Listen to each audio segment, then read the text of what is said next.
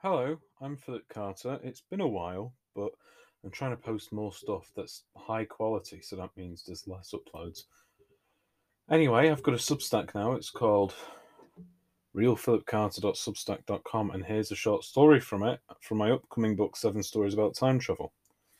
It's called Tardigrade, or The Professor and the Tardigrade. I can't really decide. On June 28th, 2009, Professor Stephen Hawking hosted a party at the University of Cambridge with an exclusive guest list. He was not looking for a particular set of names to invite, but a particular type of person. Only time travellers from the future were allowed to attend. Hawking enforced this rule with one simple trick. He sent out the invites long after the event had happened. Therefore, only people who could learn about the party were people who existed after the event. Anyone existing before the event wouldn't know about it, and anyone who existed afterwards also. I've really messed up the record. I'm going to start again there, but I'm going to actually leave that in. Therefore, the only people who could learn about the party were people who existed after the event. Anyone existing before the event wouldn't know about it, and anyone observing the goings-on inside Cambridge University during the event would be blissfully unaware that one of humankind's smartest, kindest minds was sat quietly in a brightly lit room at that precise moment, waiting with balloons and drinks for travellers from the future. Professor Hawking moved under a banner in the room which read, "Welcome, time travellers." Under the table were snacks and champagne. A film crew for the Discovery Channel was taking photos and filming, some of them no doubt half expecting a traveller might actually show up. Everything was going according to plan. The invites were already printed, ready to be shown to the world after the event. You are cordially invited to a reception for time travellers, hosted by Professor Stephen Hawking, to be held at the University of Cambridge, Gonville and Chaos College, Trinity Street, Cambridge, location 52 degrees 1221 north, 0 degrees 7 4.7 east, time 12 o'clock. And this on there. You see, the weird thing is, I've tripped myself up again there. I'm going to leave this in because on the actual invite, he's put the date. He had the date in the American format, so I was just reading this thinking, there's not 28 months, but it's January, February, March, April, May, June. So it's time 12 o'clock, 28th of June 2009. No RSVP required. The grandfather clock in the corner ticked its way to 12 o'clock. The door did not budge. There was no knock. Another 10 minutes. No knock. Another 10. Then 20. Then 30. The film crew stayed with Professor Hawking, but even fellow professors or curious passers-by who might have caught wind of this secretive party before it was held neglected to show up. The champagne grew warm as the universe tried to balance its energy with the rest of the room. Most of the food went uneaten. The balloons began to deflate, slowly but surely. Professor Hawking had waited over an hour for nothing. Eventually, the human race carried on. This unusual experiment was remembered for a few centuries, but after a while its memory faded. What Professor Hawking and the film crew didn't know was that a time traveller had indeed arrived, but due to unforeseen circumstances beyond their control, they were rendered incapable of making their existence known. Time holes were hard to maintain.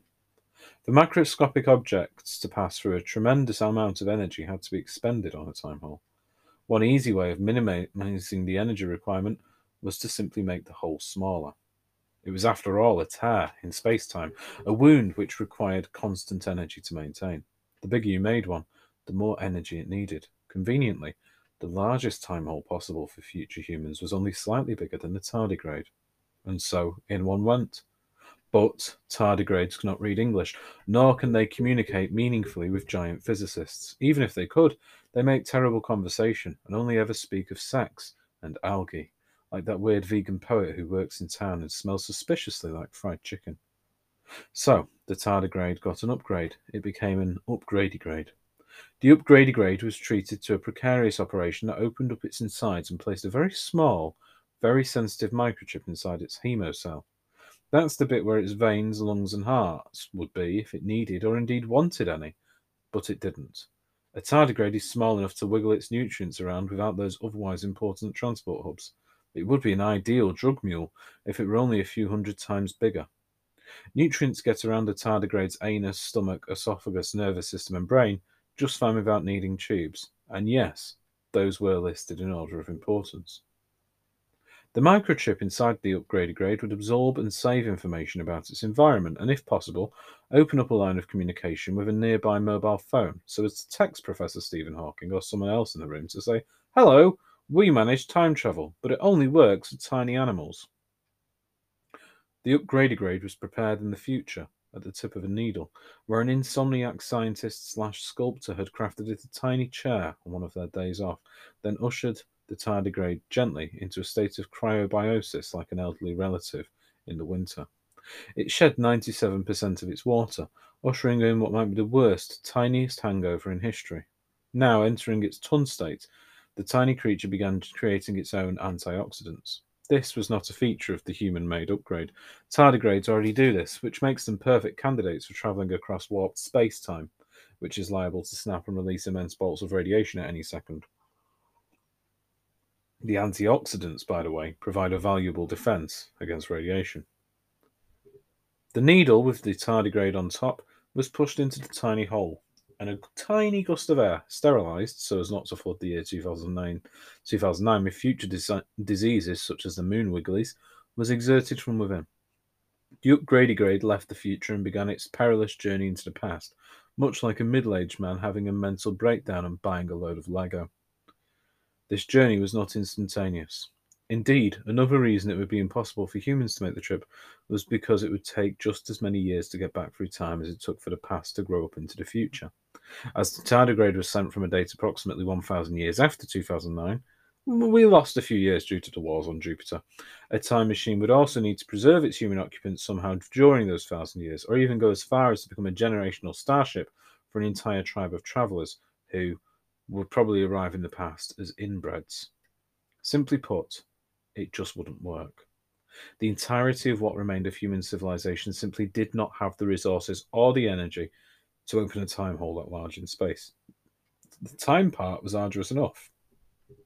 A tardigrade was a perfect time traveller in every which way. He, this time traveller was a male, not that it's relevant, could survive the intense and immense radiation storms of backward-leaning, bendy space-time. He could fit on the tip of a needle small enough to enter the tiny time hole. He could freeze up and dry up and survive centuries without nutrients. This part is actually untested, but one had previously lasted a few decades in outer space in the 2100s, so it was worth believing, especially since this tardigrade was a direct descendant. And lastly, he could come back to life with as little as a few molecules of water or champagne, if he landed right and Professor Hawking wasn't in the way of his trajectory. And so the years began to pass, forward and backward and forward again. The human race of 2009 grew into the human race of 3000-something. The upgrade fell through time in the direction of a long away yesterday, each day taking exactly a day to pass. To him, it hardly would have felt like time travel at all. He would almost die and come to life again at the other end of a strange and incomprehensible journey. For the upgrade tardigrade did not know nor care about his mission. All he knew was that he was hungry and wanted to eat and have sex and sleep. In this way, he was perhaps more human than whatever weird freaks he had left behind in the future. But we aren't talking about the future mutants today. We shall leave them behind in the future, where they belong. The upgrade awoke inside a droplet of champagne from a recently opened bottle. He exited his tun state gleefully, mooching around inside the droplet for a female. Too small to be drunk, the tardigrade instead pawed around in a sloppy stupor simply because that was how he decided to live his life. And who are we to judge? The radiation from the time hole quickly eroded the thing, and it vanished. Not that anyone would have noticed, as it was tiny. Next, the small droplet of champagne arced toward the edge of Professor Hawking's wheelchair. The upgrade tardigrade spiraled downward in his boozy starship. Both tardigrade and kindly human genius were blissfully unaware of each other's presence. The droplet landed, barely missing the professor's suit. At this particular moment, the upgrade was thinking about eating a nice bit of algae. He crawled sluggishly out of the remains of the droplet, operating now under the instruction in a microchip in his hemocell, in the same way you might operate under the instruction of the robot crabs that live in your bones. If there were robot crabs in your bones, which there aren't, you can trust me on that. I haven't put robot crabs in your bones. The little upgrade tardigrade scurried, from his perspective, into a patch of air from which he could begin his broadcast. From here, he might have seen the words on the banner in the room, the time on the grandfather clock, or the ingredients on the side of a champagne bottle, but he didn't, because he couldn't read. The microchip began its tiny broadcast, looking for mobile phones in the room, but it didn't find one. Something must have been blocking the system. The scientists had prepared for the radiation from the collapsing time hole itself, but not for any spikes generated in the local area, or indeed a closure of local phone networks. Perhaps it was the architecture of the building, a heavy cloud, or a particularly disgruntled anti-paradox tardigrade crew in black suits and sunglasses sent back from the future.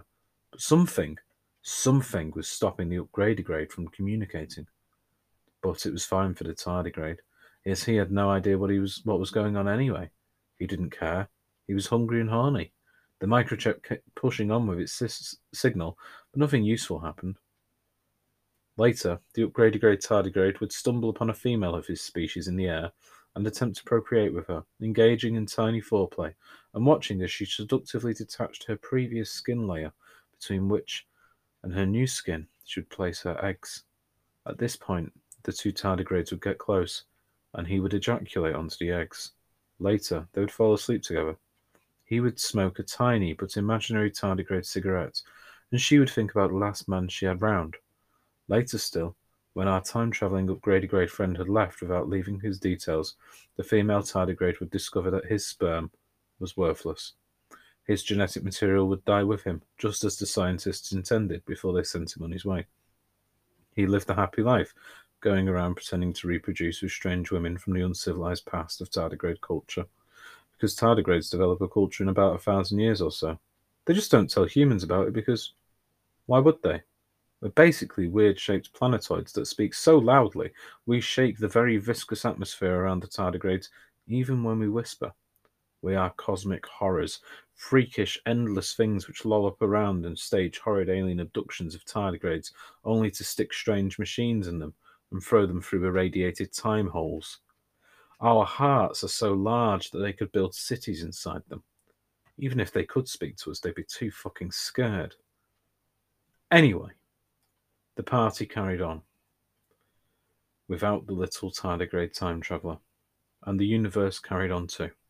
Meanwhile, outside Gonville and Chaos College in Cambridge, which I've probably pronounced wrong, various shapes and styles and sizes of time travellers appeared and disappeared, each with differing opinions on whether or not they should intervene with this party at all, each erasing the last from space-time before being erased themselves by the next, or the previous, or the adjacent traveller. It gets complicated. Travellers and anti-travellers smashed into each other outside. Time machines warred in private psychic battles with ancient artificial minds. A man was beaten half to death in a nearby toilet just because he looked like a time traveller, but he was just wearing silly shoes. Unknown gods and horrors were unleashed. Laser beams streaked across the skies. The sun was extinguished and relit, and nobody noticed because it all happened so quickly that it could barely have been said to have happened at all. And then you read this story and heard all about it, which is a shame, because people aren't supposed to know. You had a good life. And that is the end of that. I hope you enjoyed it as much as I enjoyed writing it. As I was reading that out, I've spotted a few things that do need fixing. There's a few pacing issues. Sometimes it's not entirely obvious what's going on. But that's the very first draft, so that's what my first drafts look like. I hope you enjoyed it. And you're probably listening to this on Substack. I wanted to say again, thanks for being there. It's nice to have an actual, tangible audience out there of people I can send free stuff to, and maybe sometimes stuff you have to pay for, such as the entire rest of that book, which will be on Kickstarter at some point. It's going to be like the Earthloop Kickstarter, but cheaper and pretty much guaranteed to happen because I've already written most of it. The majority of the Kickstarter money is going to be spent on actually getting the perks sorted out and editing the thing and potentially getting somebody to redesign the cover, but I like the one we've got at the moment. Marketing is probably also a good idea. Anyway, I'll see you in the next one.